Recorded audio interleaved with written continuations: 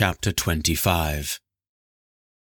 Winter lasted many long months in the high mountain kingdom of Jor.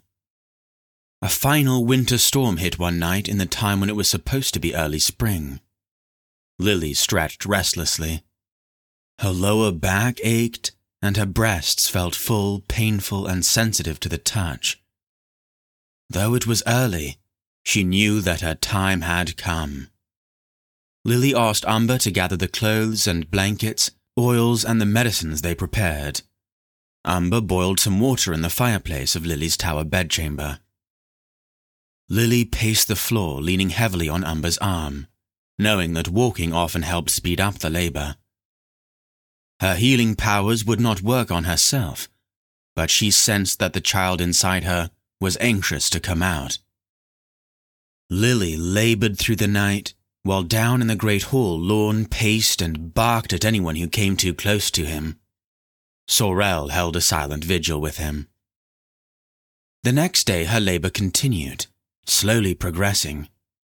Umber came down occasionally to quickly report on Lily's condition. Then she vanished up the stairs again. Other women came and went from the room, including Umber's mother, Odette, who had ample experience with births. As the pale veil of evening began to fall on the next day, Odette came slowly down the stairs to address the waiting men. "My lord," she spoke gravely to Lorne, "the princess's labor is not progressing. I don't know what is wrong except that the baby is very large. I'm afraid my lady has very little strength left." Lorne had heard enough. He bolted toward the stairs, taking them two at a time. He burst into the room and went straight to Lily's side. Lily smiled weakly at him. "I'm sorry, my love. Our son—" She began to weep quietly. Lorne took her hand. "Lily, look at me." Lily could barely turn her head, but did as he asked, tears sliding down her cheeks. "You need strength. Take mine. I can give you what you need. Take it." Lily's eyes grew wide as she realized what he wanted her to do. "No, I could kill you," she whispered desperately into the silent room. "Lily, I can't lose you," he gripped her hand and urged. "Take it." Lily could barely shake her head back and forth, but her body and her power took over her will. Lorne held her hand to his cheek, and she could feel the power withdrawing energy from his body. It felt different from when she had taken the life force from the King of Skoga. This was like a heady drink, and part of her mind realized it was Lorne's unique demon strength. She pulled at his vitality, and he did not attempt to stop her. Her body seemed to relax, and her face flushed with energy.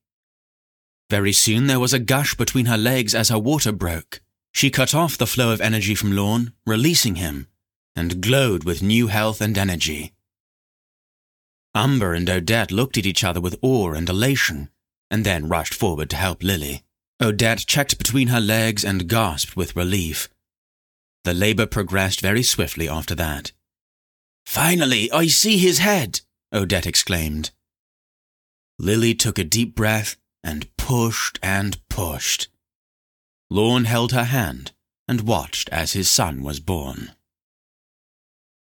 Outside, the winter sky cleared and stars sparkled coldly above a full moon. Lorne's son gave a healthy wail, and Lily wept tears of joy. Odette and Umber cleaned the baby, wrapped him in a soft blanket, and handed him to his father. Lorne looked at the beautiful boy, whose skin was white and slightly pearly like his mother's. His head was bald but for a sprinkling of snowy white down. Lorne stared in amazement at the tiny perfect face and pink mouth that made an O shape and smacked. He couldn't help himself. He turned his back to the women, gently peeled open the blanket, and counted 10 fingers and 10 tiny toes. And he looked at the perfect, tiny body of his son.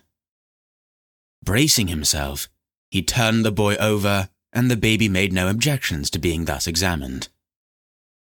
There on the boy's tiny back, in delicate silvery lines, appearing as if drawn by an artist's hand, was the picture of tiny wings.